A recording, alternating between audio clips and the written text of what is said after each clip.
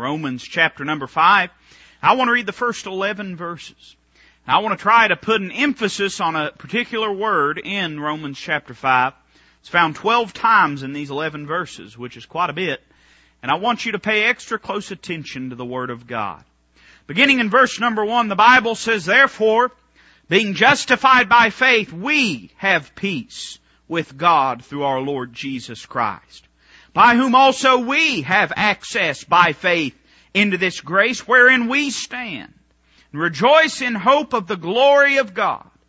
Not only so, but we glory in tribulations also, knowing that tribulation worketh patience, and patience experience, and experience hope. And hope maketh not ashamed, because the love of God is shed abroad in our hearts by the Holy Ghost, which is given unto us. For when we were yet without strength, in due time Christ died for the ungodly. For scarcely for a righteous man will one die, yet peradventure for a good man some would even dare to die. But God commendeth His love toward us, in that while we were yet sinners, Christ died for us. Much more then, being now justified by His blood, we shall be saved from wrath through Him. For if when we were enemies, we were reconciled to God by the death of His Son, much more, being reconciled, we shall be saved by His life. Not only so, but we also joy in God through our Lord Jesus Christ, by whom we have now received the atonement." Let's pray together this evening. Heavenly Father, Lord, I want You to bless Your Word, Father. I know You've made a promise to bless Your Word. And I want to ask, Lord, that You get the glory out of all that's said and done this evening. Father, I pray You'd open our hearts and make real to us the truths of Your Word, and that Your Holy Spirit would have liberty to convict and correct us, Lord, and to change us for Your glory and honor. We love You tonight, Lord, and we ask all these things in Christ's name. Amen. I don't know if you picked up as I read, I'm sure that you did, but in the book of Romans, chapter number 5, in the first 11 verses, really in the entire chapter, but they're all found within the first 11 verses, you'll find the word "we" found 12 times. A little word, W-E, and we're familiar with it. It has the idea of collectiveness. Not just me and not just you, but we, us, together. It embodies the idea of a group of people. And that group can be a small group or it can be a large group. But it's never just a singular idea when you use the term "we." It's a personal idea. If I wanted to use a collective idea that was non-personal, I'd say "they." You can say that about some people. You might say "they are out there," or how many of you said this? "They are crazy." Amen. I don't know who they are, but they're always crazy. It don't matter who you're talking about. You say them people are crazy. But when we say we are including ourselves within this category. We are identifying ourselves with a group of people. 12 times, as the Apostle Paul writes in Romans chapter number 5, he identifies himself with a group of people. Now, could I say to you that the Word of God is the love letter from God to you and I? Could I propose to you that the Word of God is as real to you and as real to me as it was to those who were contemporary with its writing? Can I say to you that the application is just as valid to you and I? Though there may be a historical context, we can all draw something from the Word of God. And you might believe differently than I do about this. But I believe when Paul says "we," I believe he's talking about Toby Weber. Right there with Paul the Apostle. I believe he's talking about you, and you could insert your name in here as Paul writes these things. That you and I are included in this "we" if we've accepted Christ as our Savior. And so tonight I just want to walk through these 12 different "we's." I kind of joked and laughed. I looked at Melissa. I said I got a 12-point outline and a new Bible tonight. She said I may leave early. Amen. But I'm just going to try to hit on them tonight, each one of them, and not just spend a lot of time on any of them. I find as I study these 12 different uses of the word "we" that they basically divide themselves into 4 categories. And could I say that we have presented to us what we were. You and I both. What we were in the eyes of God. And what we were in reality. Regardless of our perceptions of ourselves. We have the absolute pure and unadulterated opinion of God as to you and I. And can I say, as we read this, we learn of what we have if we've accepted Jesus Christ as our personal Savior. Can I say, when God saved you, He gave you some things. I mean, He changed your life, and He made you rich in the riches of Jesus Christ. Can I say, we see a couple of things that we shall be. I'm thankful that what I am is not what I'm always going to be. And I'm thankful that, beloved, now are we the sons of God. But I'm thankful it doth not yet appear what we shall be. There's some things in our lives that are going to change when the Lord comes back. And I'm thankful for that. But I say that it also presents to us some things that you and I, that we should do, and some things that we do in our lives. I want you to notice with me in verse number 6. And we've read these verses many, many times, but listen to what the Bible says about you and I. Listen to what we were. The phrasing is used. The Bible says, for when we were yet without strength, in due time Christ died for the ungodly. Look at verse 8. But God commendeth His love toward us, in that while we were yet sinners, Christ died for us. And look at verse number 10. For if when we were enemies, we were reconciled to God by the death of His Son. Can I say that before you got introduced to the person of Jesus Christ, our Bible tract that we use, and that has our name and our information on it, has the title, What Does the Bible Say About You? Can I say, we live in a world that doesn't care what the Bible says. And the average person walking down the street has no concern as to God's opinion of them.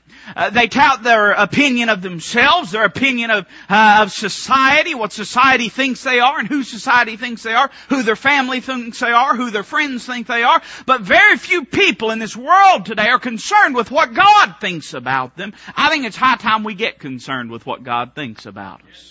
The Bible says in Romans chapter 5 that you and I, before we met Jesus Christ, the Bible calls us sinners. Now, what does it mean to be a sinner? It means to be one that was sold into sin.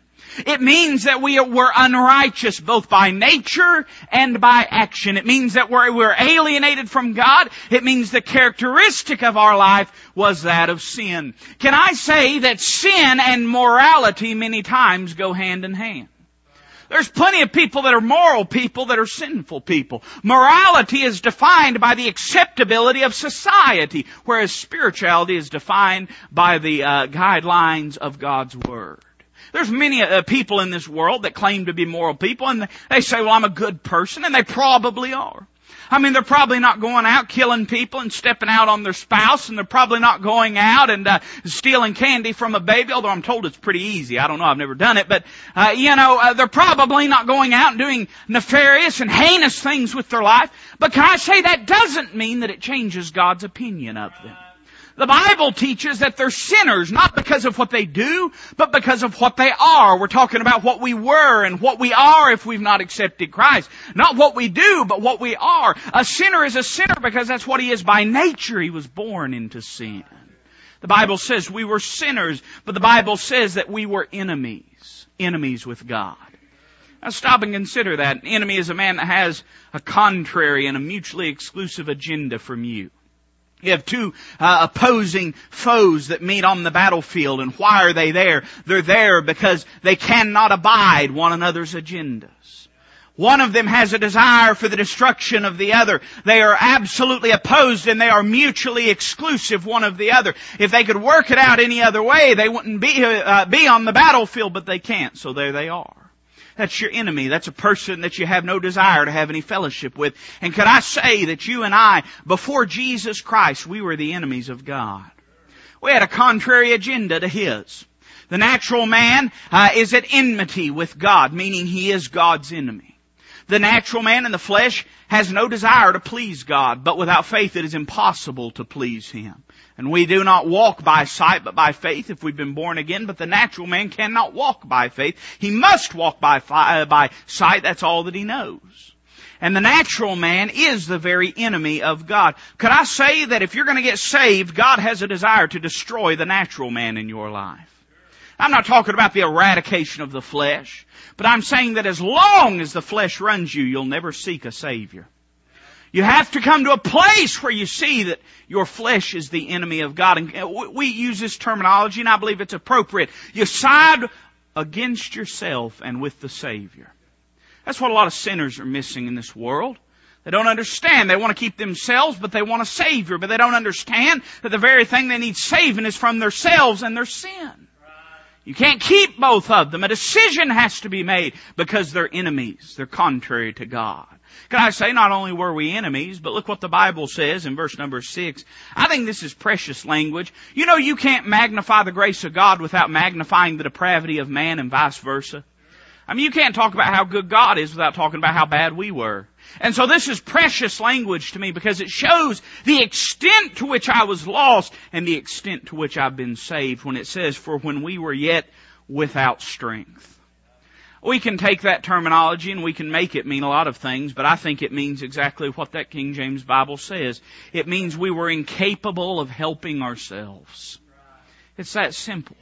Now, you can call that total depravity if you wish, although I do believe that a man makes a decision to come to Christ. I don't believe he's foreordained or predestined to do so. I believe he makes a decision to come to Christ. I believe God's given us as free will agents the capacity to make that decision. But it doesn't change the fact that without God's convicting Word, we'd never understand we had a need to. We're without strength. The sinner's hopeless without the Word of God to be saved. Old Oliver Green used to, and I'm reminded of him as I stand here with this Scofield Bible, he'd always say, turn in your Scofield Bibles. But Oliver Green, when he'd witness to a man, he'd ask him, do you believe this is the Word of God? And if that man said no, he'd turn around and walk away. He'd say, I can't help you. I can't help you. If you won't believe this book, I can't help you. Because the Bible says, for we're born again not of corruptible seed, but of incorruptible by the Word of God, which liveth and abideth forever. You say, why is that so important, preacher? Because the sinner's without strength in and of himself. He doesn't have the capacity to make himself aware of his need. He'll always, because you know why that is? Because he's the enemy of God. The flesh is the enemy of God. Let me ask you something. Do you get your intel? Do you take your battle strategy from the enemy? Do you take your strategies from the enemy? Or do you work them out amongst your own generals? The natural man is not going to take the advice of an almighty God because they're enemies one of another. It has to be a supernatural source, and that source is the Word of God. If you don't care what the Word of God says about you, there's no hope for you. And that's true not only of the sinner, but of the saint too. If you have no concern for what the Word of God says and teaches and preaches to you, then you have no hope of ever coming closer to Christ. None whatsoever. You're without strength. And the natural man's always without strength, and he always will be without strength.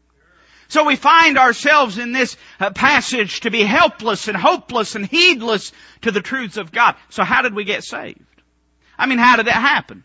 If we have no strength, if we have no knowledge, if we have no wherewithal, if by nature we are not, I like this phrase. Look, here's another of what we were. Look at verse number 10. The Bible says, for if when we were enemies, we were reconciled to God.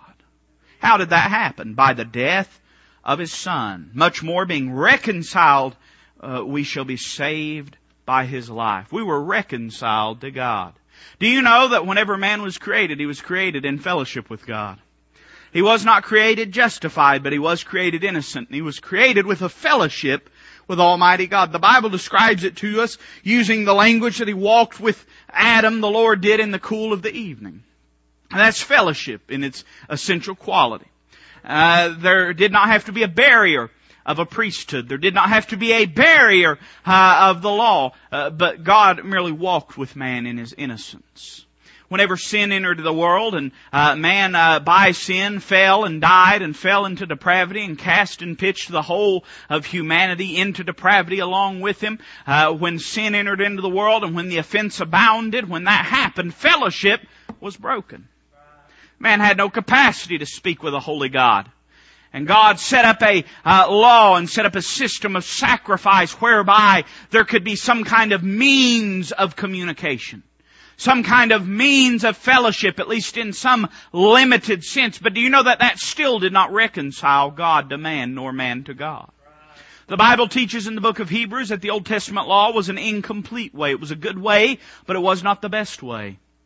It was not God's intention for the law to remain instituted. It was merely a temporary dispensational system until the fullness of... Boy, I like that phrase in the book of Galatians. When the fullness of time, when God said it's enough, He sent His Son, born of a woman, born under the law, to redeem them that were under the law. We were reconciled to an almighty God. I was thinking on the way here tonight, and I was thinking about a priesthood, and I was thinking about the relationship that we have to God. Do you know that the Bible commands us? Christ said that we're to not pray to Him, but to the Father. And you say, why does that matter, preacher? Because we do not pray to Christ, we pray through Christ. There's a difference. You see, the Catholic adherent does not pray to God, he prays to his priest. And his priest prays to God for him. That's an incomplete relationship. But you and I, you see, we've not got an incomplete reconciliation. We do not pray to any priest, we pray through our great high priest. When God hears us, He hears the voice of His only begotten Son.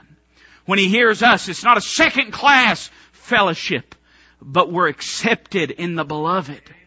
That's the kind of reconciliation that God's given us. We were reconciled. What happened after this? God gave us some things. I told you I was just going to hit on them. You don't want me to really preach them. You'll be here all night. Amen. You say it already feels like I have. Look at verse number 1. What are some things that we have? Therefore, being justified by faith, we have peace with God. You see, before the reconciliation through the person of Jesus Christ, before that happened, we were enemies. We had no peace with God. We could not speak to God. He was our enemy and we were His. But the Bible teaches that through Jesus Christ there is a peace. What does it mean to have peace? It means a cessation of hostilities. But it goes even further than a cessation of hostilities. We talk about a peacetime in a nation. We're not at war. But can I say that the peace we have with God is more than just not being at war? Our peace with Him is not a neutrality, but it is a relationship. It means that there is a cool and calm peace within our souls through God and with God. It is an unshakable peace. There is no peace where there's constant anxiety. Do you know that? There is a fear, and I don't quote presidents often because most of them are terrible, amen. But I will use this quote. It's so familiar to you. FDR was famous for saying what? We have nothing to fear but what? Fear itself. And there is a terror in fear. There is a terror in the unknown. There is an anxiety in the unclear and the unproclaimed and the undeclared. But do you know that you and I, we have a peace which passeth all understanding? It's better than just having understanding. We talked about that a couple weeks ago. That word passeth is used several different times in your King James Bible. It's used in several different ways. And one of the ways that it's used is as excellency, supreme, being greater and higher than understanding. And the peace that we have with God, it's better than if we had it all figured out. Because we know that we have an almighty God seated upon His throne. And we know, hey, listen, even if we all had it figured out, we still might doubt that it would work out well. But the peace we have because our God, our Father, the relationship that we have with God that knits His heart to ours and our heart to His, that eternal heart is seated upon the throne of heaven. That's a peace that's unshakable. The Bible says that the heathen rage in Psalms chapter number 2, but that the Lord is not moved out of His holy hill. It does not discomfort the Lord that this world rages. Can I say it should not discomfort the believer that this world rages? Nothing that bothers our Lord shouldn't bother us, and anything that doesn't bother Him shouldn't bother us either. Sin bothers our Lord. You know that ought to bother us? It ought to bother us. It bothers God when people sin. It offends God when people sin. It hurts God and it breaks His heart when people sin. And I'll tell you the problem with most Christians. I'll tell you why we have anemic Christians. The things that bother God don't bother us, and the things that don't bother Him do bother us. That's what's happened. I mean, the world gets in a dire strait, and I understand it's a troubling thing, this world that we live in. I'd be lying if I said that it did not concern me. But can I say that I'm not looking for a politician to fix the problems of this world? I'm not looking for a president. I'm looking for a king to set up a kingdom and to fix this world. That's what I'm looking for. It doesn't bother me. I'm going to be carried out before it gets too awful bad anyway, amen. We're not appointed unto wrath. The book of 1 Thessalonians says, not appointed unto wrath. It doesn't bother God that this world reels and rocks. He's got it under control. By the same token, my sin ought to bother me just as it bothers God. We have a peace with God. I want you to notice verse number 2. The Bible says, by whom also we have access. What a beautiful word. We have access by faith into this grace wherein we stand. We have access to God. You and I both. You don't have to get your access to God through me. We're part of this we crowd, both of us.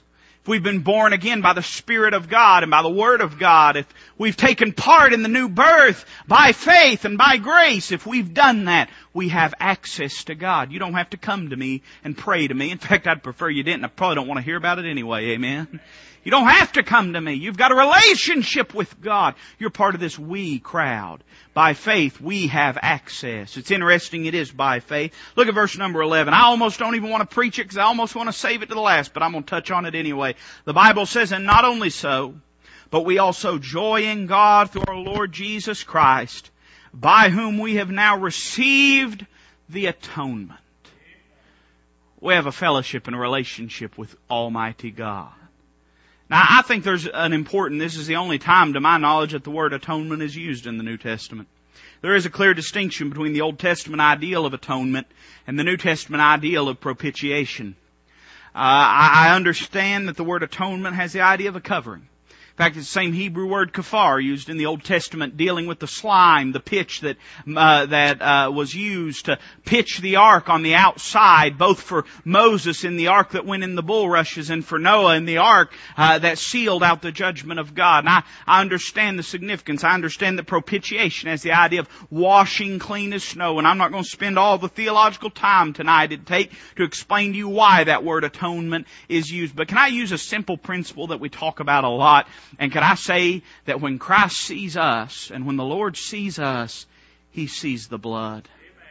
That's what the word atonement means. It means a covering. And I understand it is absolutely inestimably better that God has taken away and washed our sins and iniquities. He'll remember no more. I understand that. But I'm thankful tonight that there's nothing that I can do to erase the blood of Jesus Christ in my heart and in my life. I'm thankful that, listen, I understand I can mess up my fellowship with God. I can't change my relationship, but I can mess up my fellowship. And I understand that tonight. I understand that I can affect my fellowship with an Almighty God. But I'm thankful that all it takes is 1 John 1:10. If we confess our sins, He is faithful and just to forgive us our sins and to cleanse us from all unrighteousness. We have that privilege. We have that privilege that's been given to us. Those are some things that we have. I want you to notice a couple things that we shall be. Look at verse number 9. The Bible says, much more then, being now justified by His blood, we shall be saved from wrath through Him. You say, what's the significance of this verse? Is it saying that we're not saved? Well, let me say this. Let me say that everything in the Word of God has two aspects, a positional and a practical. We know this. We've talked about it many times. Sanctification has a positional truth. We are sanctified, the Word of God says. But I think it's clear that we don't always live quite so sanctified. Practically, there's coming a day when we will be sanctified, even though positionally, when God sees us, we are now sanctified. We could say that about justification. We could say that about reconciliation and redemption. And on we could go through the great doctrines of the Word of God. But could I say that salvation in its totality is true of this as well? We are saved right now.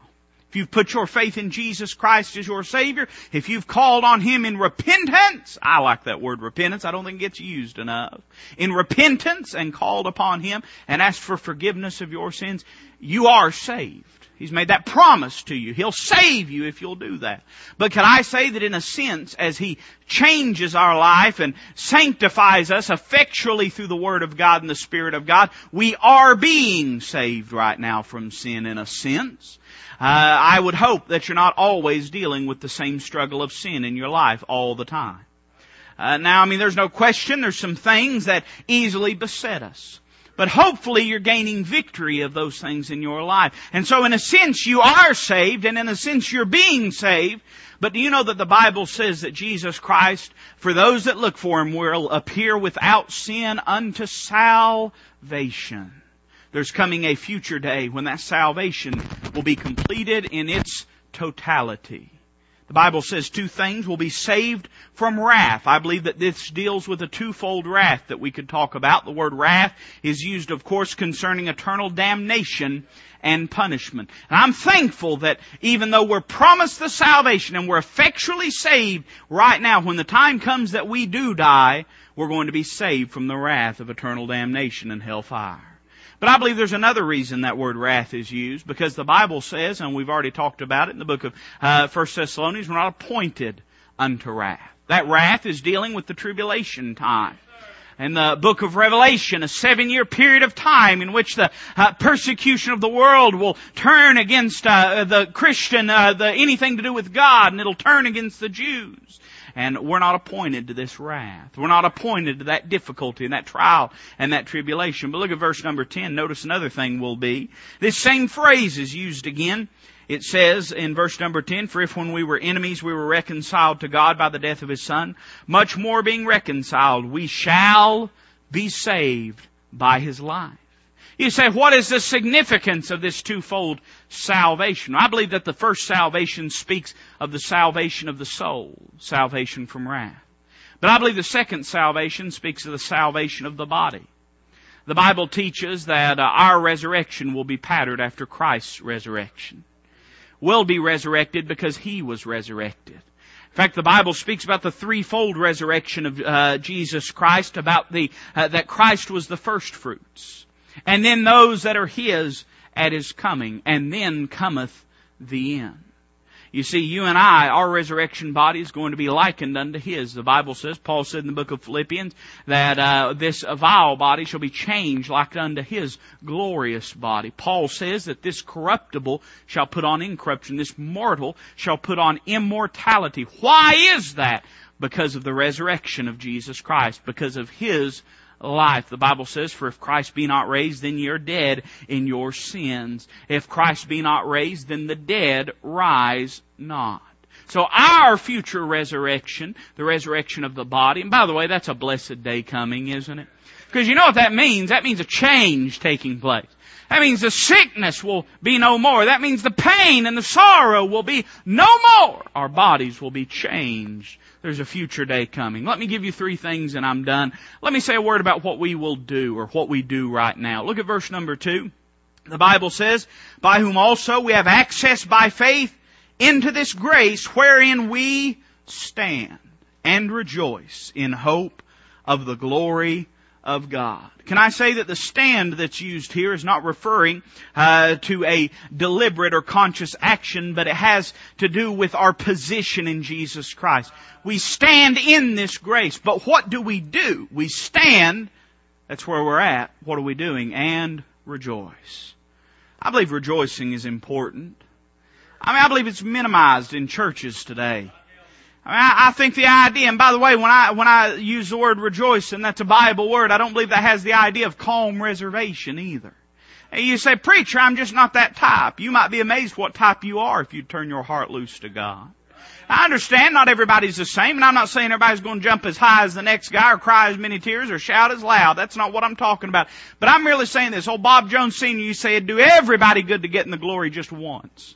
Just to prove to your flesh that you would. That'd be a good thing. The Bible says that we stand and we rejoice. That has the idea of a proclamation of our joy of the Lord.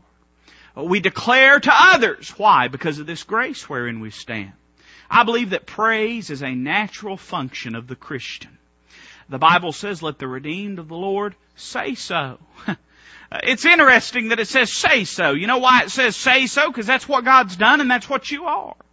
It doesn't say you need to figure out something to say. You need to say what the so is. Amen? You need to say what God's done in your life. And I believe we need to be vocal about it, don't you? We stand and rejoice. Look at verse number 3. This is unusual to this world, contrary to the thinking of this world. The Bible says, and not only so, but we glory in tribulations also. You're going to have tribulation in this world. That's what the Bible says. A lot of people have gotten into the ditch with their eschatology and with their prophetic teaching because John said that you have tribulation right now. Well, sure we've got tribulation right now. That doesn't mean it's the great tribulation. I mean, sure we've got tribulation right now. The Bible says in the book of 1 Peter this, know that the trial of your faith being much more precious than of gold, though it be tried with fire. You and I, we're going to deal with tribulation. Beloved, think it not strange concerning the fiery trial, which is to try you as though some strange thing hath happened to you. If you're living for Christ, your flesh will be persecuted. It's that simple. If you're living for Christ, it will not be an easy road. Whoever told you it'd be easy when you got saved lied to you. The fact of the matter is, salvation is full and paid for, and I thank His holy name for that. But the second that you trust Christ as your Savior, there's a bullseye on your back. And Satan has a desire to stop you and to discourage you. You're doing something contrary to your nature when you accept Christ, and every moment that you live for Him, you have to do it by grace. There is no time when the battle ceases and when the battle stops. I said the other day, and we preached on Sunday morning about the Valley of Grace and the war that we have to fight. And could I just give you a simple thought that I believe you ought to take with you? The war has been won, but the battle still rages. There's still a fight to be fought. I understand that we can look at the end of the book. I understand that the war is won. I thank His holy name that He giveth us the victory through Jesus Christ. But don't be deceived, beloved. There's a battle taking place right now for your life. For your life. But we glory in these. What does it mean to glory? I believe it means to rejoice. I believe it means to see God in your situation. That's what I believe it means when it says we glory. I believe it means to see God in it. I believe it means to see how it benefits God, your tribulation. And I believe it means to recognize that it benefits you, whether you can see it or not. See, the world doesn't know anything about that. You know that? It's contrary to the world. They don't understand that. To the world, when it's a bad time, it's a bad time. But for the Christian, even when it's a bad time, it's still a good time. Because you understand that God's on the throne and that He has a purpose, even when you can't see it. You understand that all things are for your good and His glory. You may not understand it, but you recognize that God is getting good out of it, that it's bringing Him glory. We glory in tribulation. I want to give you one final thing. I believe this is important. Look at verse 11. The Bible says, and not only so, but we also joy in God through our Lord Jesus Christ. What does it mean to joy? That's an interesting use of the word. Have you ever used the term joy as a verb? That's what the Bible uses there. We also joy. That's something we're doing. Can I say that happiness and joy sometimes is something we have to absolutely and consciously pursue? You know, there's times in our life when we don't feel like having joy, but we always have something to have joy about. You know what Christ said? Christ said, these things have I spoken unto you that you may have joy. Your joy shall no man take.